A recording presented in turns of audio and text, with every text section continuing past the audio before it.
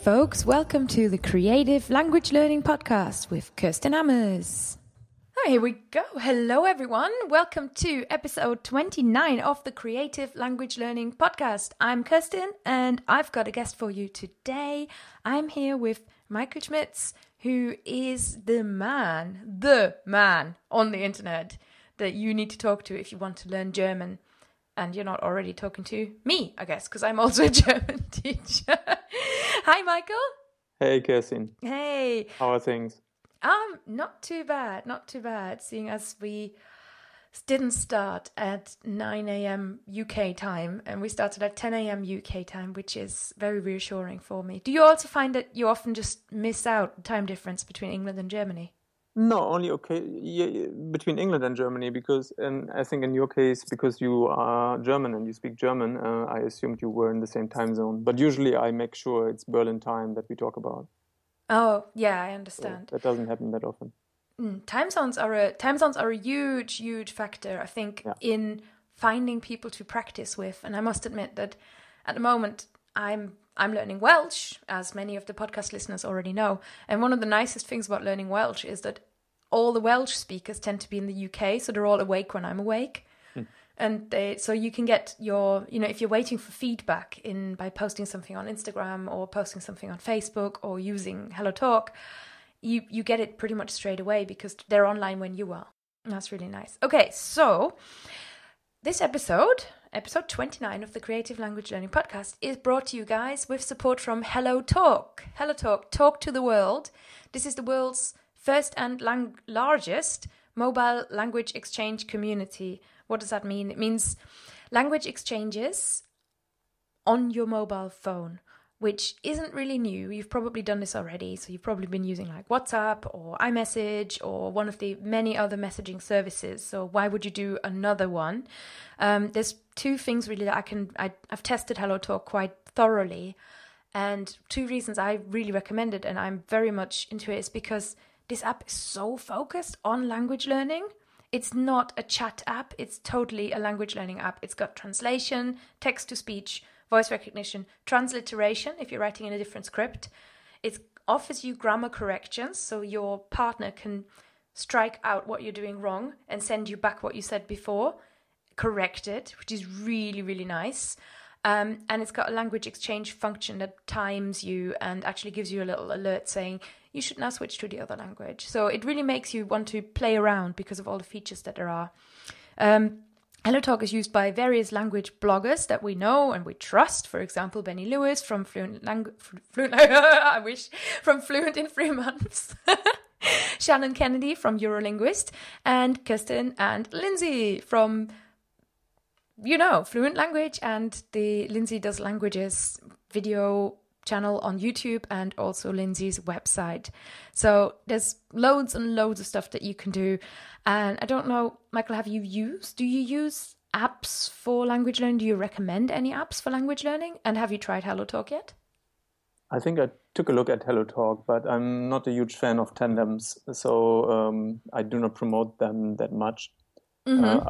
I let my clients use Memrise and my own app, of course, which helps you to deal with the German irregular verbs. Oh my God. Is it like a conjugator app? There's a conjugator app, Meister der Konjugation, that I also recommend. But no, I teach in that app, I teach you a technique, how to memorize quickly the patterns of irregular verbs. So you can actually go through all the core irregular verbs in less than 2 hours if you want and remember them for good. Mm-hmm. Mm-hmm. That's what the app does. Excellent. I'll have to. Is it free? Can I download it on the... You can download it in the Android, in the Play Store or in the iTunes. How is it called? On App iTunes. Store. App Store. And it's freemium, so you get the technique for free and the first 20 verbs.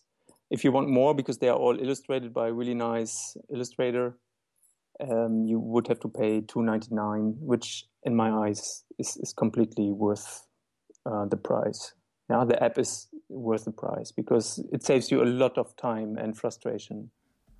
Now, I'll make a note of that and we'll definitely have a look. But you can do it on your own. Once you have the technique, you can create all the mental images on your own. just takes you 2-3 hours. And, if you want to save €3 and rather work 3 hours for it, you have an hourly wage of 1 hour, €1. I'm not sure whether that's worth it. You make a very strong point. All right, let me backcycle. You mentioned so much there. You mentioned your clients, you mentioned who you're working with, and you mentioned that you're teaching. And we haven't even introduced you properly yet. So, Michael, you're the guy behind Smarter German. What is Smarter German? How can we be smarter about German? That's a really, really good question. I think Smarter German came into existence because I realized the way German is taught is way too slow, way too inefficient. So even though the clients are smart, the system wasn't. And I turned out to become the one who revolutionized this, who made the teaching process also smarter so that you can fully benefit from your own skill and pre-knowledge. I don't know if that makes any sense to you. Were you, before you started this then, were you in the system as a teacher or as a learner? Both. I started learning languages kind of, systematically 20 years ago or 23 years ago now, when I had a girlfriend from America and I suddenly found out I have a practical use of English. Yeah? I come from the countryside, so there is actually no English around, and TV in the 80s was literally German dubbed, so there was no real English input. Although that started at that point, the private channels had like Star Trek, The Next Generation in English, which was lovely, and I started to watch that. And so, but I started teaching in 1999, I think it was, with Berlitz, because I was young and needed the money.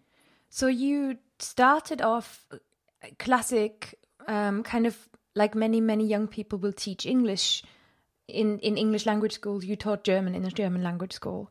Absolutely. Is this in a big city in Germany? What was the need there? I was actually back then. I was in Poland, in Warsaw, just to learn the language and to make experiences. And again, I needed some money. Officially, I was a student, and someone said, "Hey, go to Berlitz. They always look for native speakers." So said and done. I went through their training, and I thought, "Oh wow, that's an interesting method. It's compelling, because they forbid you to use the native language of the learner. So you only speak German to them." And I thought that is a really nice idea at that time. Nowadays, I think completely different. But this is how I got into it, and it gave me structure, which is something I back then didn't value much, but I realized how well that got me off. Yeah? It's funny, isn't it? That I feel that the modern language learner who comes out of a school system that is, it's not just the language teaching, it is the entire system of, turning up at a set time, sitting down, working towards an exam, being assessed in a very structured way. The school system is just a system. You are part, you're like a little cog in a system. And coming out of that, I feel that many people who feel, the immense freedom of breaking out from school but have an interest in language learning, that we feel a sort of backlash against everything that is system. So the backlash goes all the way from not just, I don't want to sit in a classroom. It goes all the way to, I don't want to learn any grammar because that's prescriptive. I don't want to learn in any way somebody tells me to. I don't want to follow a structure because that is prescriptive. I'm just going to do immersion learning and I'm just going to speak and it'll be amazing and everything will be great. And that is a kind of backlash. So it's really interesting to me. I also feel coming back to structure at a later date and kind of going, oh no, you do need to know a little bit of a system, is a mature way of learning a language. Yeah, I completely agree. I made the complete opposite experience. I always was a good student in school, a pupil. I liked the given structure. And the moment I left that structure, I was kind of aimless. And it took me 20 years and I went through my studies without any significant outer structure. I don't know how I did that, to be honest. And but I took a lot from my studies, though. And even working in a school gave me just a very rough framework, and of course that bloody rule: I should not speak any English in class. Immersion. Yeah, I wouldn't call that immersion, to be honest. But okay, but that's another topic for later. And the moment I realized I'm good at what I'm doing, or actually I can do much, much more with what I've learned over the years, I realized structure is what people seek. There's so many opportunities for German learners nowadays. They are just lost and they follow the first best lead. Yeah.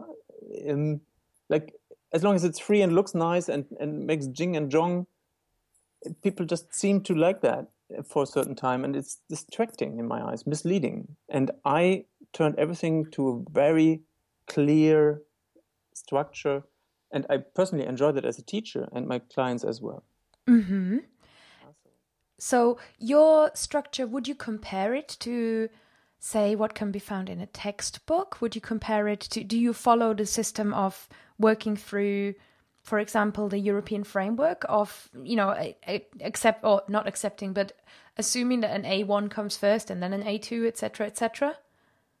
No, that's my teaching, of course, is roughly oriented at that framework because that's what everybody needs. So I prepare people for the B1 exam according to the framework.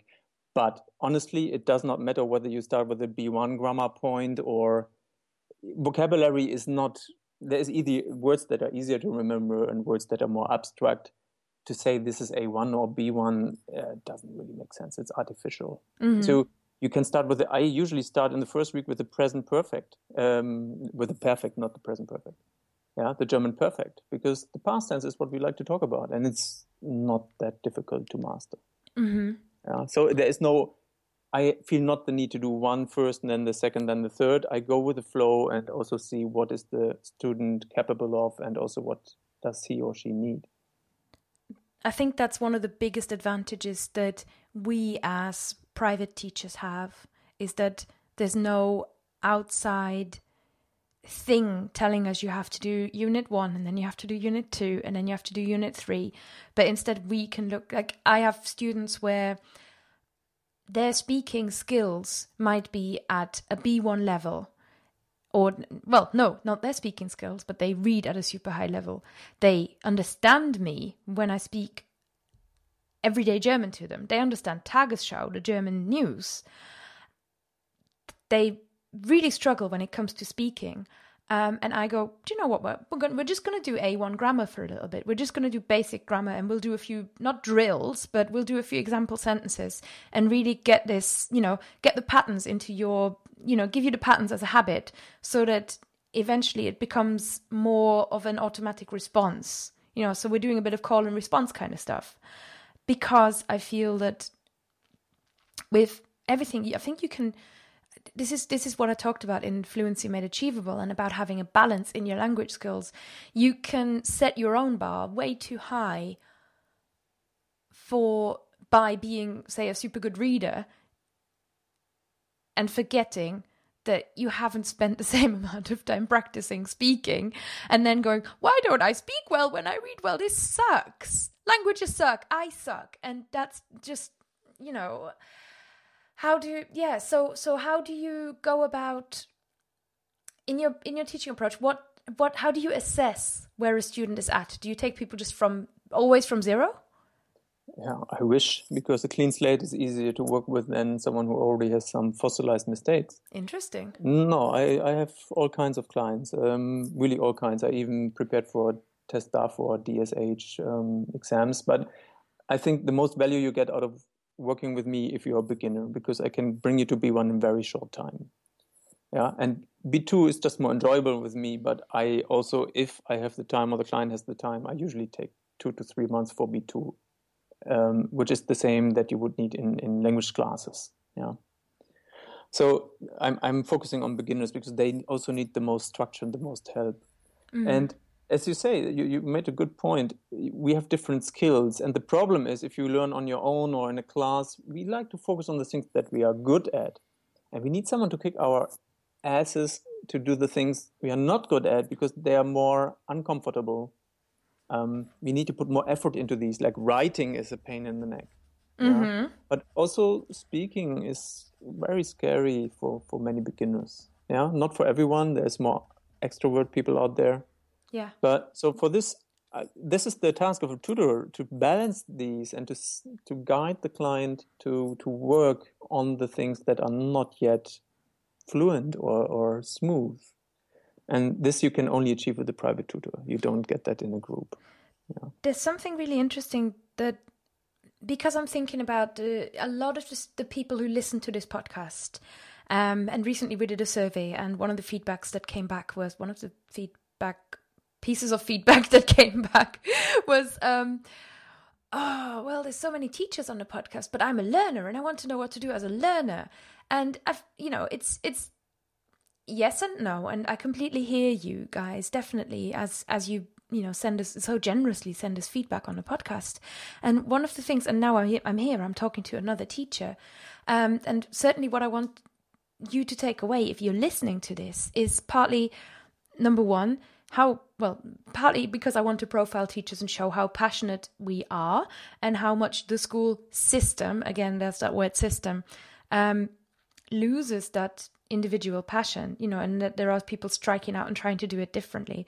But secondly, I want to get some tips, Michael, out of you for how someone who, say, a lot of, an objection I certainly come up against is, well, I haven't got money for a tutor, and especially a good tutor, or somebody who, a tutor who is experienced, who has been doing this for a while, has been around the block and realizes that, they and lives in a country that isn't the lowest cost of living, will charge what they, really what their time is worth. And that isn't necessarily cheap, and it's a big investment. And some people just don't have that money.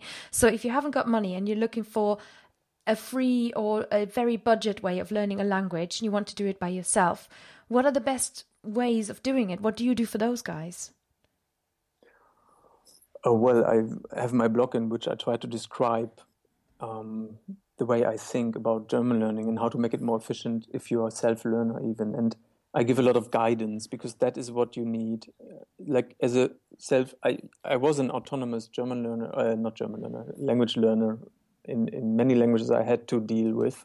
Mm-hmm. And it's important to, first of all, set a clear goal.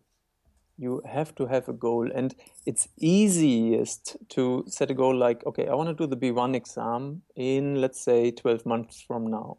Yeah, if you're not in a hurry, maybe 6 months from now. And then calculate, what do I need to know for that exam? So you evaluate what is needed. And then you have to find the material that brings you there. So you need to do a lot of preparation. Yeah, we Germans love to prepare, and then the process is smooth. So you need a lot of time. Either you have money or you have time.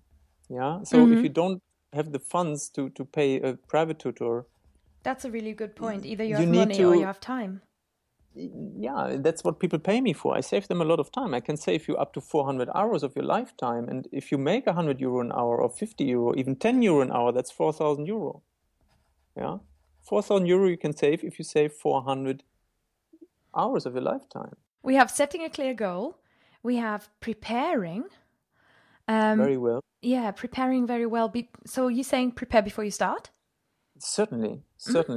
It will save you so much frustration, because there will be hard times. And what does that look like? The structure is what makes you go through this. What is what like? Sorry? What does preparing look like? As I said, find out what you need to know to reach that goal. What do you need to know to master a B1 exam? You can think of exams whatever you like. First of all, I learned to love them over the years, because they are not that far from reality as you might think, but they don't really communicate that. And an exam is a really clear goal. It doesn't mean that you are perfect in language or fluent or people will love your German. It's not the point, but it gives you a direction. You know where to head. And they are clearly defined. So you take a look at that, you know what grammar you need to do, what vocabulary you need to know, what sentence structures. It's just lovely. Yeah, they help a lot, no matter what you do with it. Okay, let me argue that I'm a German person living in non-Germany, and you're a German person having lived in non-Germany, and I feel like this is the most German way we could possibly go about something. Well, I'm a German teacher. What do you expect? I know. So it's like we research things and then we are prepared and then we make a plan and then we go through the plan. This is very efficient. What would you say to the arguments some might bring? My mischievous side is bringing this argument internally right now. What would you say to the argument that sounds incredibly joyless and speaking from day one sounds way more fun? And fun is important because otherwise you're not going to do anything. First of all, I would contradict that assumption. Fun is not as important as other people might make you think or people might make you think. But first of all, joyless. Second of all, yeah, sure, it's boring to prepare. It depends. It's like planning a journey. Some people just like to go to a country and see whatever happens. Other people like to prepare. You have to find a way that suits your character, of course. And this approach is certainly not for everyone. And not everyone has the skill to prepare something properly. So what they do is they jump into the cold water, as we say in German, ins kalte Wasser springen. And then they make the best out of it. Some people are good at that. Some people just drown on the way. And many people who start learning on their own give up learning as soon as it gets difficult. So what I'm proposing is prepare for the bad times. And that's why I created Smarter German, to help you guys learning German out there to not drown on your way. Yeah, because if you learn German, you have to be aware that this is at least 2-year struggle. And you will have joy, sure. It's joy to learn a language by nature. If you are able to express yourself and get by in Germany or Austria or whatever country speaks German, that's a pleasure, it's a success. But it comes with fear and frustration. And anyone telling you there's a frustration-free way of learning German, I would call a scam, yeah, or an entertainer. So then, yeah, you can be entertained for a long time, but in my eyes, that's deceiving. Learning is work and hard work at times, and the fun is in progressing. And it can make, you see, you can make the work worthwhile and enjoyable, sure, yeah, but yeah, saying learning has to be fun is in my eyes creating expectations that cannot be upheld. And it's fun to work with me, by the way. It's not that, yeah, I'm not torturing you while learning. The fun is in the interaction with the teacher as well. If you don't have a teacher, you need to find someone to speak to. And one last thing, may I say, because you said, I want to speak from day one. Feel free to do so, but keep in mind, if you start speaking right away, you might get used to a wrong pronunciation and maybe a bad pronunciation.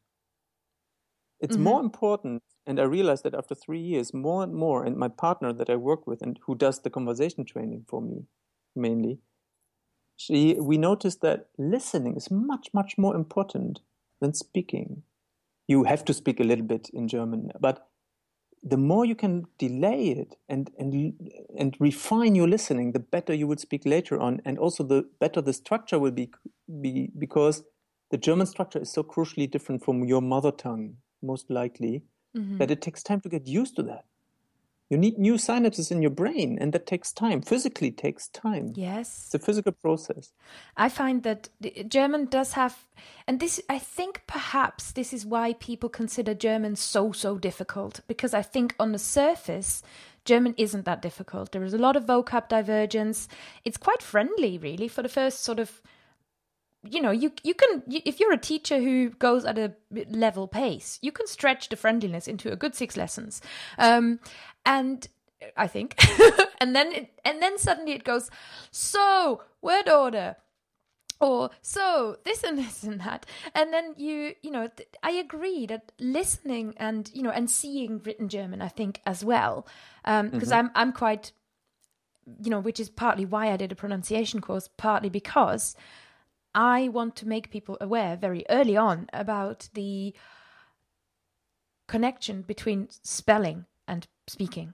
I'm learning Welsh at the moment, and one of the courses I follow is Say Something in Welsh, which is a podcast.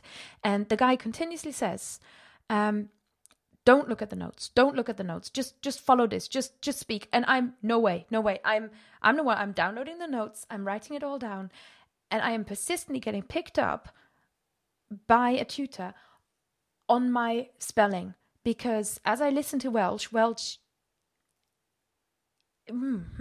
it has some vowels that are really weird. So there's a sound that is E, but it's written like a U, And so I think what this course wants to avoid is that I just read things off the page and pronounce them all wrong. So I pronounce things correctly, but I can't write them. And because I communicate through the internet so much, I really want to write. And I just don't understand how people can't make the connection between spelling and pronunciation. It is such a crucial aspect. Absolutely. So important. And that's, by the way, guys, that's why you should do the Speak German Like a Native course, because you're going to come out spelling better. I don't say that in the marketing, but I'm saying it to you now, and I'm feeling very passionate about this. I absolutely agree with you. Yay. And, thank you. Another great tool for this is dictations. Massively. Dictations are immense help in this, and that's why I'm not a fan of audio courses. They are good in the car or on the bike when you cannot read, obviously. But to just learn and sit somewhere half an hour or 45 minutes and listen to people talking, like instructing, like Michel Thomas is one of the most acclaimed courses, although I highly doubt most people pay for it. It's a waste of time because you can learn much faster when you have things written in front of you. Yeah. And this goes back to the 4 core skills, which are reading, speaking, listening, and writing. And you only progress well when all 4, and you only progress in a way where you don't fall off the wagon. You only progress in a way that builds foundations if you follow all 4 of these skills. Yeah, and also you just become more autonomous. You see a word written somewhere, and by having prepared reading or learned how to put that into into good German sound, you will speak better German. Mm-hmm. So can you recommend 1 or 2 exercises for our solo learners that are listening? I think dictations is a very good and interesting start. So how could somebody make that work for themselves by themselves? I work with my clients with a book that I had. I paid someone to write that book for a completely different purpose, but I realized I can make better use of it for this purpose. So take a book. It doesn't have to be an easy reader, but it shouldn't be something philosophical. Yeah, this just, if your intellect is busy with figuring out what he wants to say or she, you cannot focus on the language. So take an easy book. It could be easy reader if you want, but honestly, anything. Prepare the vocabulary of the book. Skim through the book and mark the words you don't know. Enter them into Memrise and study the vocabulary before you actually read that. Again, I'm into preparing. If you're lucky, you understand already 50% of the text. That's also nice. And then you get into the experience right away. And what I do then is I let people listen to that book, to that chapter, while they read along. So they associate the sound with the writing. They learn that fa-to is written with an ER, although I hear an O. So that means you need the audio of the material that you are reading. And this is what I always recommend. And then the dictation is the next logical step, so that you actually put that into writing, because then you also have a haptical representation of that information. You are doing the language by writing it. And dictation is mainly just reproduction. You don't have to invest energy into thinking, okay, what do I write? How do I formulate it? So it's the first simple step to get into writing. And writing is then coming later. And only then, last thing, only then I say people, hey, now listen to that text that you have prepared well. Because now you can understand or recognize what you have learned before. If you listen to unknown material like the radio and you're a beginner, I'm talking about the beginners mainly, then you have actually no chance to really recognize anything. And if you don't recognize something, you cannot learn. I could listen to Chinese radio for the rest of my life, 24 hours. Trust me, I might be able to reduce a few sounds, but I would never figure out what they mean. Mm-hmm. But if I prepared a radio show and I knew what topic it is about, I stand a chance to proceed, to progress with my Chinese. I really like the way you've devised an exercise there that combines listening, writing, and also reading. So your reading comes first, then comes your listening, then comes your writing. So you're training 3 skills that, trust me, these aren't as sexy. People, that because that you don't imagine yourself in a foreign country. Oh, I'm going to be reading at people. But actually, for your orientation and for your needs and for your skill improvements, all three of these are hugely, hugely important. Yeah. And you see there's 2 steps alone, and I have a third step that involve listening, because it's really, really important to listen well. If you listen well, you can recycle a lot of what you hear. Yeah, that saves energy. It's efficient. That is true. That is true. And I feel like I often have said to people previously, the thing about watching TV or listening to the radio. I also, maybe we come at this from a teacher's perspective and say, oh, but it's inefficient, right? You're not actually learning anything much. And here is something that Ron Gullickson, who is a language surfer, said to me when I interviewed him for the podcast. I was chatting to him about this, and he also said, oh, yes, language, I love listening to the radio really, really early. And he's somebody who has trained with the military and in a very intense way and learned Arabic and been an Arabic translator. So you can't discount what somebody says when their experience has obviously worked. And I really took his point on this, where he said, I like to make myself uncomfortable as early as possible. Yeah, it's a nice approach, but it's not for everyone. Yeah, and being uncomfortable causes rejection, causes resistance. And if you're on your own, not everyone is made or built or trained to overcome this rejection. I guess, yeah. But, I mean, a soldier might tell us that, actually. That's one thing. It's a soldier. And another thing I want to point out, yes, he has achieved good stuff. The military, especially in the US, I don't know where he's from. The US, yeah. The US selects, crucially, I don't know how, maybe that's not the right word, but they select the people who get into these language programs. I know that. I forgot the name, but it's an interesting idea. And they have, I think it's called ZVAB. I'm not sure. They have preparation books for that, and I like the idea how they assess these people. So he is already highly qualified. He's not the standard German learner or standard language learner, and this is what is my problem with polyglots. Yeah, lovely people. That's not about being a polyglot per se, but just knowing 20 languages or 5 languages doesn't make you a good teacher. You have to be able to feel yourself into the learner that is of average skill. Everyone thinks a bit better of themselves, hopefully, and they deserve to, but my focus is the average German learner. I work with highly skilled people in person because that is how I work best in person, but my material is thought for people who are just normal and just want to learn a language properly and need guidance. Because I don't just want to work with 1% of the population. I want to work with 100% of the German learners. So always keep that in mind. That doesn't mean that, of course, you can derive information, extract information, useful information from his experience and his skill, certainly. Yeah, also from the polyglots, they have good advice. The question is, how do you, as a normal learner, differentiate between good and bad? If you make the assumption that just because he speaks 5 languages, his advice is good, you might be on the wrong track. Yeah, and so be careful. And that's the point. That's something only a professional, in my eyes, can see. Yeah. That's very interesting. So has his approach worked for other people or many other people or not? It's scientific. In science, you can claim everything. There's a unicorn living on the moon. But if other people cannot reproduce your assumption or your experiment, then it's crap. Yeah, then it's just a fantasy. So the masses prove that your concept works. And this is always the tricky part. Yeah, proof. Yeah. And that brings it back to ultimately, it's interesting that because what you're creating is fired by the ambition that you want to work with every single German learner out there, which I think is incredible because the diversity is enormous. It's just huge. And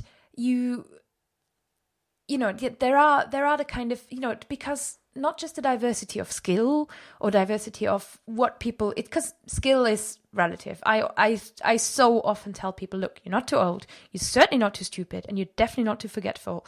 This is all nonsense that you're putting, so it's not low skill, it's high excuses, really. But that being, put to one side, how do you make everybody do you want everybody, first of all, to come to you with a clean slate? Or do you, because you said earlier, you hope for learners as a teacher that come to you with a clean slate so that you can kind of sort them out with your method. And I think set a clear goal, prepare properly, and, work with a teacher who knows what they're doing are incredibly good points, no matter what your previous experience has been. These are all, this is timeless advice. Absolutely. But how does someone who is, say, in the USA, who doesn't have access to online lessons very easily, who might just be incredibly busy with lots and lots of other things and have this dream of speaking German, how do they get one step closer to the dream? Is it you got to commit, otherwise it's not going to happen? Is that what you're basically saying? How to say? Let me ausholen a little bit. Let me take a little step back. Thank you. So I want to be precise. I don't want to work with everybody because simply physically I'm not able to, and time-wise not. So I focus my private time on people that I work best with in person. Yeah, and that's why I'm also very expensive from a normal point of view. I'm discount compared to the Goethe Institute. Yeah, but that's another topic. So I want to work for everybody who learns German. I want to work for you and make your life a lot easier and save you a lot of time. If you work in person, I save you a lot of time already, but if I create good material, I can save you, let's say, 100 hours, instead of 400. But that's still 100 hours of your lifetime. And what you get by that is more self-esteem, a better experience, and you're more autonomous. That's the aim, because you learn a language to become a more autonomous person. Yeah, you don't learn a language to be dependent on people for half a year or 9 months. You learn it to go out there and use it and gain what you want to gain from it. You don't learn the language just for the language's sake. That is for people who have a lot of time and consider that a hobby. This is a tiny fraction. Most people learn it because they need German, they love German, they want German. And if they say they love German, they usually also love the German culture and people, or for whatever reason. Yeah, I know we are lovable people, but everyone has its own purpose, reason for loving it. So this is one thing. And how does someone who's very busy come closer to being fluent? You have to be very honest to yourself. If you do not have time, if you have half an hour a day, consider learning German a hobby, and consider the possibility that you will never become fluent if you're an average learner. If you're a highly intelligent and language gifted learner, you stand a slight chance. But you have no time that you can invest, and you have no structure that is efficiently designed, you're highly unlikely to become fluent. I don't believe everyone can become fluent. Mm-hmm. And it strongly depends on your effort that you put in, and that effort needs to be well guided or well organized. And if you're not a well organized person, look for a tutor, or just enjoy it as a hobby. Enjoy the process as it is, but don't expect to become fluent. I'm very honest about that. If I see people who don't have time, I don't work with them because it doesn't make sense. This is and I want to just add to that, perhaps my personal point of view. Mm-hmm. If you don't become fluent, that's okay. Like, yeah. I'm learning, as we all know, because I keep banging on about it, I'm learning Welsh, did you know? I haven't heard that yet. Before that, I learned a little bit of Russian, but heck, I can say like 3 things in Russian, and then it sort of petered out. And sometimes you've got to, you've got to make that cut and go, okay, well, I can now read Cyrillic. That's one thing learned. And then the muse of a different language was calling to me, and I am doing it as a hobby, and I'm very aware of that. I may not become fluent. I have advantages because I have learned, this is not my first rodeo, so to say. This is my 6th, 7th foreign language. And I also have extrovert qualities that make it easier for me to, make an idiot of myself as I speak and make a lot of mistakes. But I don't even aim for fluency right now. I'm kind of aiming to become good enough that I can go to Wales and not take the complete beginner's course and spend a week there and enjoy what I'm doing. But that's for me, this is a big error that you can make as an independent learner who doesn't have that much time. You start with some kind of imaginary end goal in mind, and your end goal is complete and utter fluency, living in the country, feeling like a native, that's nice, that's a dream, but that's not a goal. And that's not something that's not, like you say, you may never get there, and, use it as inspiration and motivation, but it's the same as if tomorrow I was launching an app and my only goal in the world, and I would have failed if I haven't basically in 2 years come out being Google. It just doesn't, in my eyes, it just doesn't really, it's setting your goals too high. So I really want to just, add to what you said and said, it's not possible necessarily for everybody in the world to become fluent in German. And even every German learner who, doesn't have the time enough, they might not become 100% fluent in German. But that's okay, because you can be good without being fluent.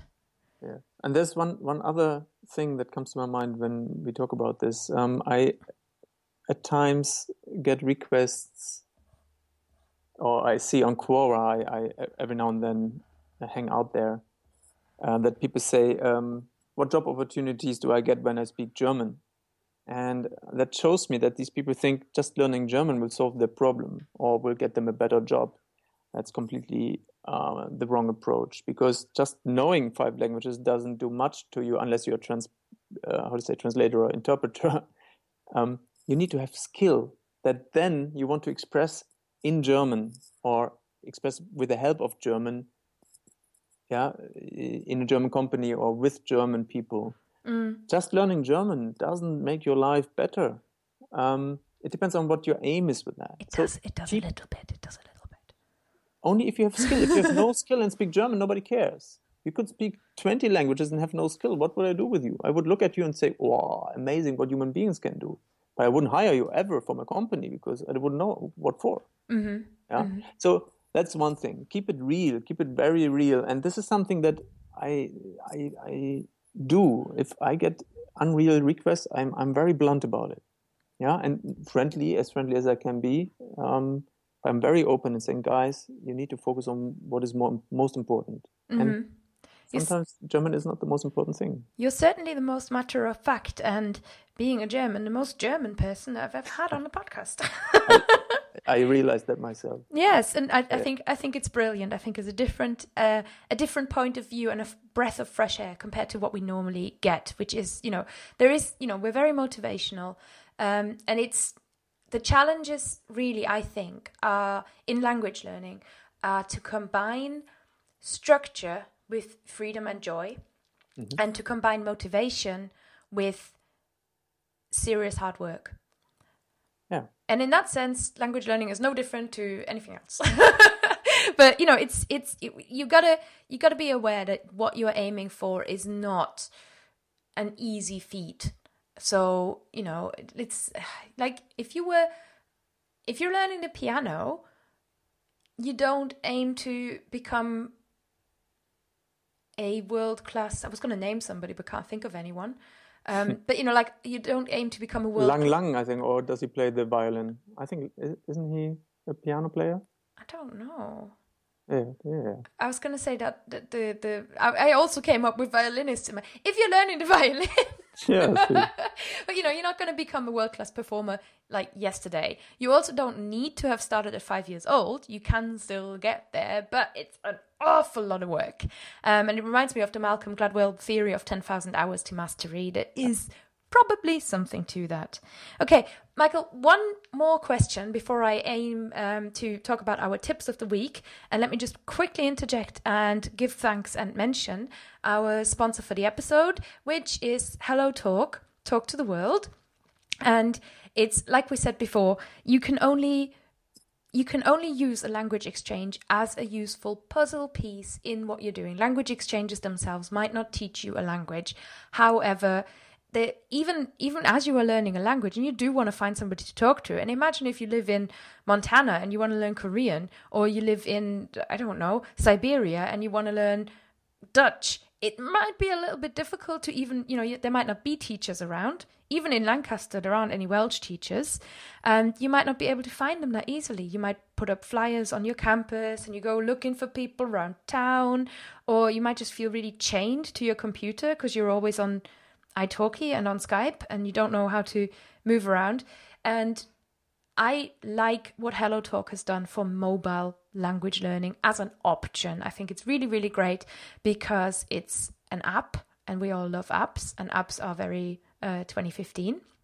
And it's friendly, it's easy to find people, it's easy to set up a profile. It has great privacy controls as well. So you don't actually, if you're feeling a bit conscious of that, you're not giving too much of yourself away. You can set your searchability quite rigidly. But there's so much stuff for language learning there. There's lots and lots of features. It really makes you want to play. And I think it certainly has its place. So if you haven't got somebody to practice and you want to practice on your phone, perhaps while you're driving, don't do that. But, while you're sitting at the doctor's waiting room or you're on the bus, mobile phones are huge. This is great for learners of Asian languages, especially because mobile phones are enormously popular in China, Korea, Japan, Vietnam. So if you're learning those languages, HelloTalk has a huge user base there. Check it out. Okay. Now, here comes my question for you, Michael. Mm-hmm. Why learn German? Because we're obviously talking about German learning, right? And in my audience, I might have a few aspiring polyglots sitting there who are thinking about, what should my next language be? I've already learned 5. And let's take a minute and sell them German. Would you? Honestly? Yeah. No. You know why? Because if you have to ask that question, learn something else. It comes naturally. Why do you need a rational reason to learn that language? You have it if the motivation comes from the outside, which means like you analyze and you find rational reasons to learn a language, you will suffer much, much more than as if it came from inside. Like, for example, you meet a cool German or a lovely German. You read a book, you want to read the philosophers in original. You're interested in Angela Merkel for whatever reason. Look for an inside motivation. That question alone gives away that you don't have it yet in your heart. You could counter-argue, okay, that might develop over time, yeah? But that's like having a personal relationship, a love affair, a love relationship, saying, yeah, I don't like you that much. You're okay. Let's give it a try for half a year and see whether we fall in love. So I'm not sure whether that is the approach most people would really go for. I'm really about being passionate, but also finding a grain of love in the German language. People who have to learn a language, which is a third category, the passionate, the rational, and the forced ones, yeah, may the forced be with you, they also suffer a lot. And if you really want to enjoy the ride, try to find a grain of love or a grain of compassion and passion for the German language. And above all, honestly, a language without a culture is a highly intellectual thing and also satisfying. But try to get into the German thinking and experience. That is my strongest and most honest recommendation. Mm-hmm. There's so many reasons to learn German. If you don't see them, then probably it's not your language. I'm sorry to be so straight about it. Okay, yeah. So why should you learn German? Because German. Why should you learn German? Because. Because you love it. It's funny, yeah. If you've got to ask that question, don't learn German. Because you love the Germans. Who doesn't love the Germans nowadays, at least? Depends on whom. There's certain Germans I don't love myself. So try to find the cool ones, the nice ones, the ones you appreciate and they're charming. You could start with the Bavarians, by the way. They are really funny and have a good humor. Charming. Yeah. But, because we can be charming. We can be blunt and we can be charming. And that's perhaps because the German character is a little bit unique. Possibly any other nation. Yeah. Absolutely. But, yeah, I love the Germans. But yeah, we have assholes like any other culture. So, but in general, it's a really down-to-earth approach and also very as honest as it can be possibly. And that's what people also struggle with, no? Our honesty and our directness. So be prepared. Yeah, it might not be. it might be a bit shocking every now and then. That's true. Germans are renowned, really, for calling it like it is. And I think Michael is showing us that he is calling things like they are. And it is with a tiny amount of trepidation that I come to you, and I will offer my selection of tips of the week, Michael. Sure. I don't know whether you're aware of how tips of the week works, but Not yet. Okay. I have selected 3 different language learning tips and ideas, various different ways of how you can make your language learning more effective, more enjoyable, etc. And out of those 3 tips, you get to choose your favorite and tell me why. And don't hesitate to tell me why they're all rubbish. Okay. Let's see.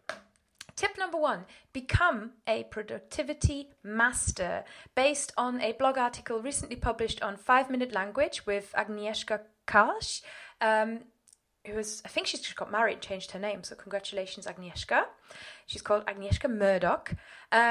This article is called 12 Things Ultra-Productive Language Learners Do Differently, and it contains a lot of productivity tips, such as goal setting, avoiding multitasking, using technology in a smart way, going offline when you need to, for example, using the Pomodoro technique of studying for a set amount of time and then giving yourself a little break, exercising, meditating, and fitting language learning around your lifestyle.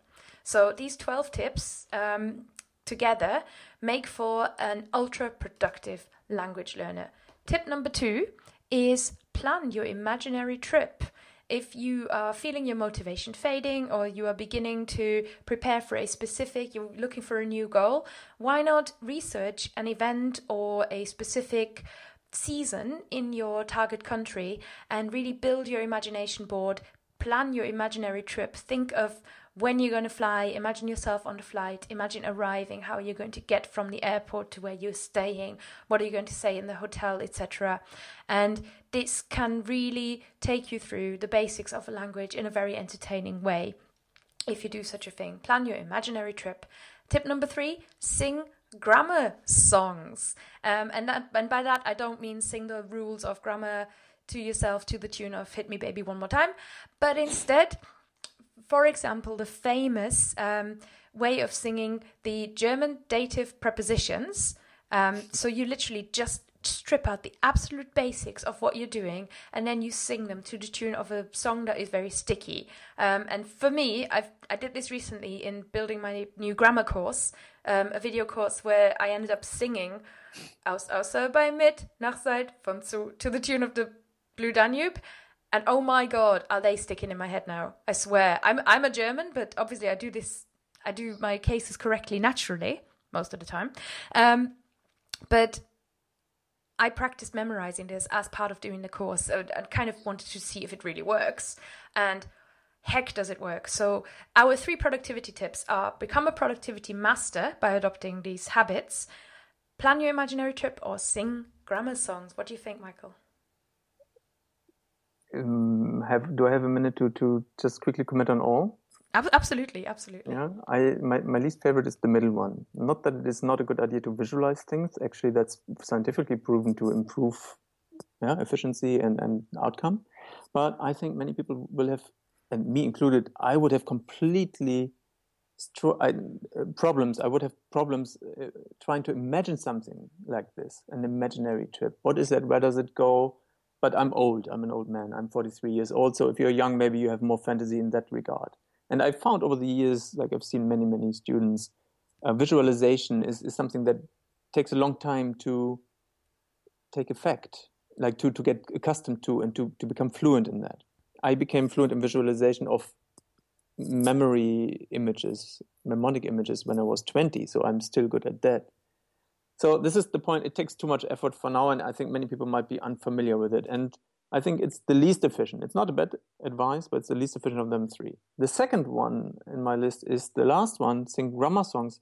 Not only that, what you have, because I also use grammar songs in my video course and my teaching, but with Maggie, my companion, who does many more things than the conversation training with my clients, she has created, or we have together created, something we call binaural songs, which teaches you the German sentence structure by playing at the same time the English song on the left ear and the German song on the right ear. But it's not just an English translation, it's a literal translation, so that you get accustomed to the German sentence structure by using your English skill. And that got so great feedback. Just look for binaural song, Smarter German, you will find that. It's an amazing new direction we are heading in. And we are producing more of these soon. But on their own, this is just one piece of a huge puzzle. So the first one is my absolute favorite. If you become more efficient in your learning structure and your working structure, not only your German or your language learning will benefit, but your whole life will benefit from that.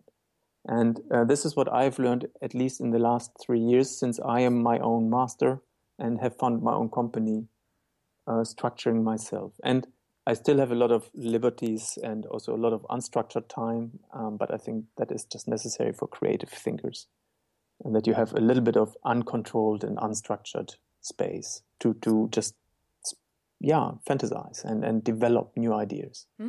What excellent insights. I think binaural songs is definitely something that I will research, and I'll put a link in the show notes for everybody so that you can find it as well.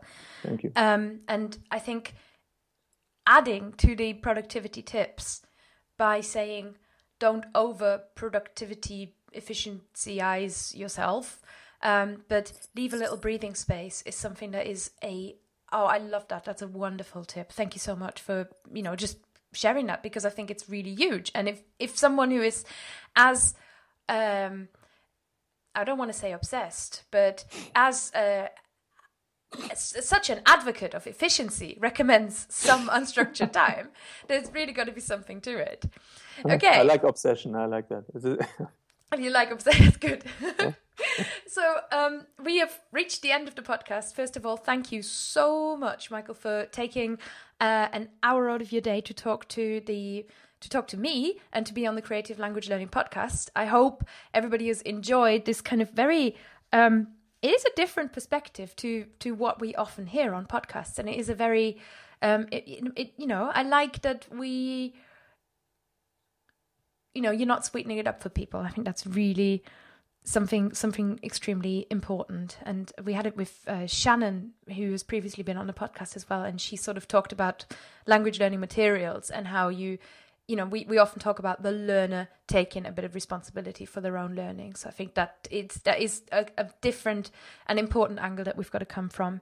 Your website is smartergerman.com. And there's a blog on there. There's a free online course where people can learn A1 German grammar, so a very in-depth course that is available for all learners of German. Is there anything else, or how can people book you if they want to work with you? Do they have to come to Berlin? No, I work via the internet. And even if they're in Berlin, I work via Skype to save them an hour of traveling. Okay. And one thing I want to note is the A1 course that's freely available.